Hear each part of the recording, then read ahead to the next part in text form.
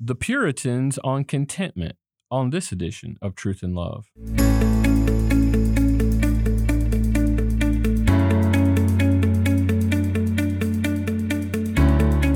I'm Dale Johnson, and you're listening to Truth and Love, a podcast of the Association of Certified Biblical Counselors, where we seek to provide biblical solutions to the problems that people face. Once again, this week, similar to last week, I have with me on the podcast Dr. Stephen Yuill. He is the Vice President of Academics at Heritage Bible College and Seminary in Ontario, Canada. He's married to Allison, and he's been an ACBC member for several years. He was actually my pastor at Grace Community Church in Glen Rose, Texas for several years while both of us lived in Texas, and neither of us live there anymore, but I'm so grateful for this brother. Dr. Yuill, thank you so much for joining us. I'm looking forward to our talk on this issue of contentment. Yes, it's great to be back with you again. Pleasure.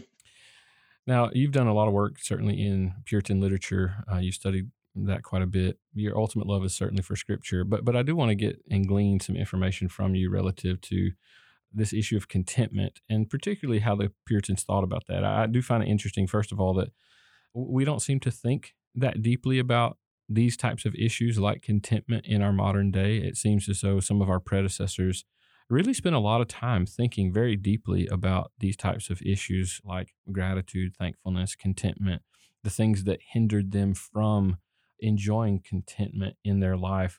So I want you to just talk for a second about the Puritans, how they wrote on this subject. They wrote on the subject actually quite a bit, and why you think that might be the case. Yeah, it's difficult to say with any certainty. I have a theory, and I think it's probably close to hitting the mark. The Puritans tended to write out of their experience, both personal and pastoral.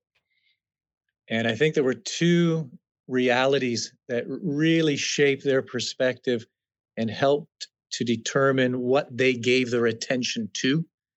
And the first reality was just what it means to live in a fallen world and what it means to face adverse circumstances, what it means to live in a day and age in which many of the Puritans were persecuted, life expectancy low, infant mortality rate high.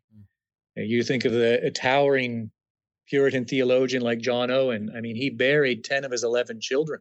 They died in infancy. No medical amenities like we enjoy today. A very difficult existence, living in a fallen world. And then that coupled with the second factor is they understood the human condition, the human heart, and especially how we tend to have place a disproportionate value on earthly things. You put those two together. So what it means to live in a fallen world and face very adverse circumstances, you couple it with just the darkness of the human heart and our, again, inclination towards overvaluing earthly things. They understood how this was a dual threat, which would really lead then to a spirit of discontentment. Spirit of discontentment, then leading to envy, anger, bitterness, resentment. And for the Puritans, when you think in terms of the Westminster Shorter Catechism, what is man's primary purpose? Well, it's to glorify God and enjoy him forever. They saw then that spirit of discontent as being antithetical to what they perceived to be their chief end of glorifying God and enjoying him forever. And I'm convinced I can see no other explanation for it. Why then they gave so much time and attention to this particular subject.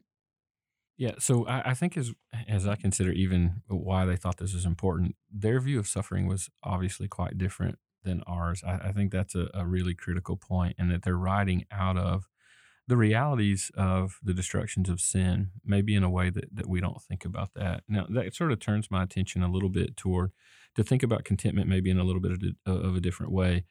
And maybe the reason, Dr. Yuill, that we don't think about contentment is we're sort of confused by what it means. We have this tendency maybe to think about contentment as, well, that just means I have to always be like happy and just like it, as if I'm dismissing any bad that happens in my life. Well, based on what you just described from the Puritans, nothing could be further from the truth. There was reality of hurt, pain, difficulty, striving in the reality of the cursed world that we live in. So I want to let's bring some clarity to this issue of contentment.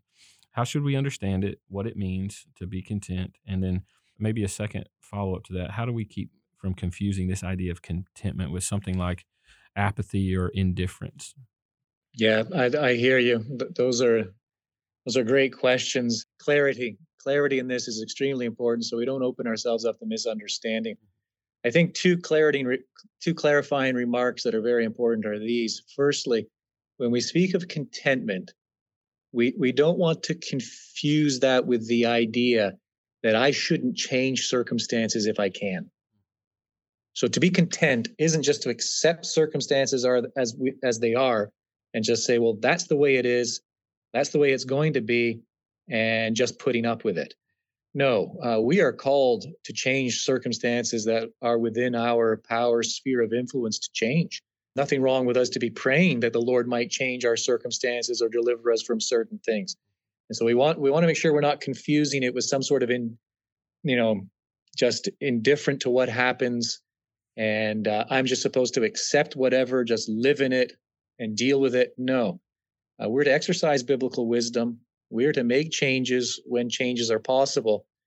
We enter into the realm of contentment, though, especially when it's not possible to change things, when situations aren't within our control. How do we respond? How do we approach these things? How do we deal with these things? And this is, I think, where the second word of clarification is necessary. We're not talking about apathy. We're not simply talking about stoicism, stiff upper lip, old man, and just accept things as they are, develop some sort of emotional detachment from reality and from what's going on in your life. No, when we're content, we still care, and we care deeply, and we feel deeply. And so, to be content or to cultivate contentment, it really does arise from this conviction that God is sovereign over all things, and we can be certain of his good providence towards us, and we can be certain of and rest in his fatherly care for us. And the Puritans were clear on this. I mean, Jeremiah Burroughs certainly wrote a great deal on it, and he did this. This isn't his exact wording, but in essence, he defined contentment as a peaceful, quiet frame of spirit when we freely submit to the circumstances of life. We freely submit to those circumstances because we are convinced of God's wise and fatherly disposal in every condition. That's the essence of contentment. Well, and I love that because it's an admission that this is not something simple. It's not like the promises of God are some sort of magic wand, right? It's the idea of striving, and it's something that we strive toward. Now, you mentioned something earlier about the Puritans write out of their experience. Now, I want to make sure that we don't misunderstand that today. When we think about experience, we sort of take that as our own personal authority. Well, that's definitely not the case when you think about the Puritans. And yet we have to make sure that we're being Bereans relative to Puritans. We certainly respect them and honor them. They weren't perfect in everything that they said.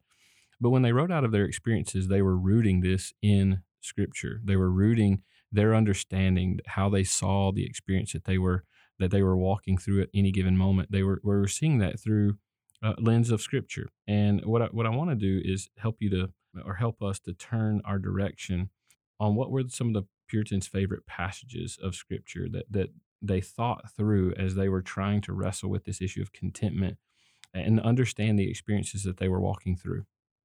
Oh, there are lots of scripture, even the entire what we would call realm of theology proper and who God is key to cultivating contentment. Meditating upon what Scripture says concerning God's faithfulness, concerning God's steadfast love, concerning God's immutability. So much of Scripture speaks to cultivating this spirit of contentment where we trust in God's wise providence and fatherly care.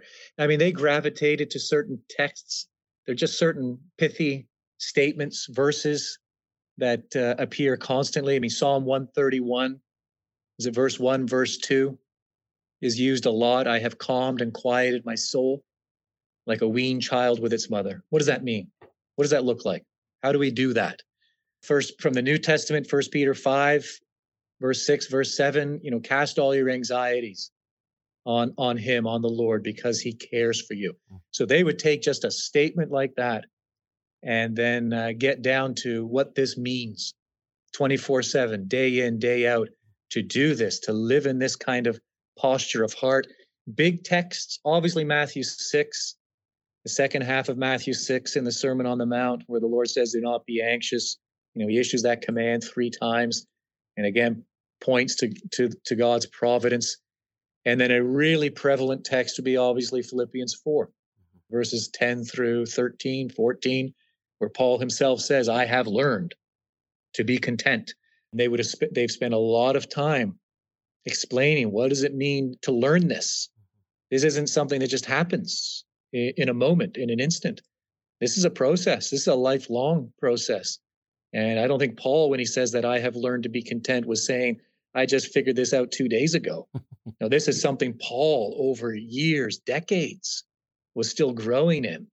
So they do give a lot of attention to that and helping people under their care in their churches to learn contentment and seeing contentment as standing based on certain foundation stones, biblical truths. Now, you mentioned Paul, and you talked about his confession that he was in the process of learning this, and evidently he learned it. I mean, I find that encouraging because the Lord certainly continues to challenge me to learn these things with patience and endurance and learning contentment. I can't make that confession yet that I have learned, as if it's past tense, but the Puritans certainly address this. So, how did the Puritans believe that we could learn this process as Paul did to be content? Yeah, I think we need to be aware that the Puritans, they wrote books, some massive volumes on this subject. And so without again oversimplifying, I tend to condense their teaching or summarize their teaching in 5 or 6 key points that you see repeatedly, that they seem to come to time and time again and spend a lot of time developing and applying. The first is this: they really emphasize the need to learn to practice thankfulness. I've picked up on this in a couple of Puritan works. They'll often refer to Paul and Silas languishing in the prison in Philippi. And there they've been beaten, they're bruised and battered, they're in chains. And in the dead of night, they begin to worship and praise God. And do we think Paul and Silas felt like it? They didn't feel like it. They must have consciously turned their minds and their hearts to express gratitude despite their pain and their suffering. And how important that is to learn to practice thankfulness no matter our circumstances. The second emphasis that you'll see in Puritan works is the need to learn to cultivate heavenly mindedness. What it really means to set our minds on things above, what it means to be able to say with Paul in Romans 8 that, I consider that present suffering is not worth comparing to future glory. But, what it means to make future glory and all that God has promised us, to make it a present reality so that it shapes us and leads us to contentment. A third important emphasis, it brings us back again to God's providence. Will any teach God knowledge? I mean, his ways are inscrutable, right? His judgments past finding out. And that was Calvin's great lesson when you look at his, 150 sermons on the book of Job. And you can basically summarize it in a single statement. We're to rest in God's incomprehensibility. His ways are not our ways. His judgments are not our judgments. But we know he's good. And we know he is our Father. We know he's working all things together for good. And so being able to trust and to declare with the psalmist, my God, I trust in you. A fourth lesson, learning what it means to wait. Very interesting that in the Latin-based languages, wait and hope, it's the same verb in Spanish and Portuguese. We've disconnected the two in our day, and yet they're the same thing. To hope is to wait. To wait is to hope. It is simply to wait for what God has promised and to understand that he has promised us in the present, yes, to provide for us and to meet our needs as he deems best. But ultimately, most of the biblical promises, they're all future.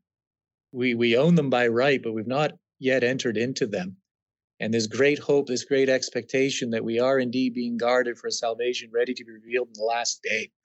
And what it means to live by promises, following Christ's example as one who knew contentment, despite his adverse circumstances and many challenges. and what it means to follow the Lord Jesus, who for the joy that was set before him endured the cross. And I think a sixth and final, I mean, there are many, but this just gives you a sampling. I think a sixth and final really important lesson that looms large in Puritan thinking is we need to learn to treasure Christ and treasure Christ above all things. So Paul says in Philippians 4, yes, I have learned to be content in whatever my circumstances are. But earlier to the Philippians, what does he declare? For me to live as Christ, to die as gain. I think he's given us there at least a hint of how he learned contentment, is that he had really learned to prize Christ above all things and to define life through the lens of what it means to rejoice and delight in Christ, and to understand that to die is ultimately gain. So I think these are, when you read their works, these are the sorts of truths, the sorts of lessons that they're emphasizing, and it's pure gold. I mean, it's invaluable well of information, knowledge, and counsel for us today. Amen to that. And I almost want to apologize before I ask you this last question. I really wish we could continue this conversation. I mean, just being able to dive into the deep well of guys who meditated deeply on the scriptures and who had very real human experiences of suffering and difficulty, and how through that they learned to trust in the promises of the Lord. They learned to lean in, and it helped them to walk self-controlled and patient and waiting in hope on the Lord. And so this last question I want to ask is, how do we narrow this down to one resource, right? You've mentioned so many Puritan resources and sort of your synopsis or summarizing of all that we can glean from them. But I want to try and do that. If you can narrow this down to maybe one good resource for our listeners to maybe start with, to dip their toe in the water of reading a Puritan resource about this issue of contentment, what would that one resource be on this subject?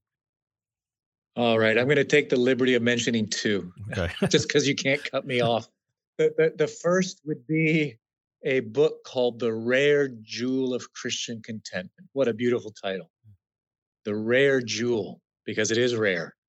And it's something that needs to be prized and cultivated, and something that is a lifelong process. Written by a man named Jeremiah Burroughs. The Rare Jewel of Christian Contentment by Jeremiah Burroughs would be a fabulous read for our listeners. A second work, not far behind, All Things for Good by Thomas Watson. It was originally published as a divine cordial, a divine help or remedy, if you like. I think the modern editions have changed the title to All Things for Good. It's an exposition of Romans 8:28. And if we can take to the heart what Thomas Watson is writing in that book, we have the key to unlocking this, to finding this rare jewel of Christian contentment. So those would be the two resources that I would recommend without any hesitation, without any qualification. Well, that's outstanding. And I would echo those two for sure. Dr. Yuill, this has been so great, so refreshing. I do pray that our listeners will pause this week and be able to pay attention, slow down their life a bit, really focus on the goodness of the Lord, learn from the Puritans, and learn from these passages that really encourage our heart. So thank you, brother, for your work. I really appreciate it.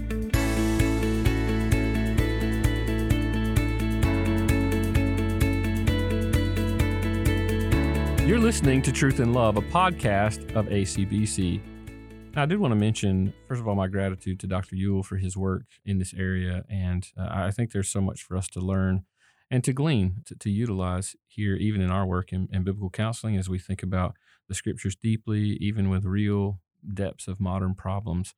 I do want to mention the show notes. We always try and put resources in the show notes. And of course, we'll do that today. I also want to mention several resources that Dr. Yuill has written, and there are too many to name here, but if you've appreciated these last 2 weeks that Dr. Yuill has contributed for us, he's written several things, one on Psalm 119 and several other books. He's edited works from Puritans as well that you'll find at Reformation Heritage Books, several of those that'll be a blessing to you. One by George Swinnock, that's one of my favorites, The Blessed and Boundless God, that he put together and edited. And so I want to encourage you to find those resources.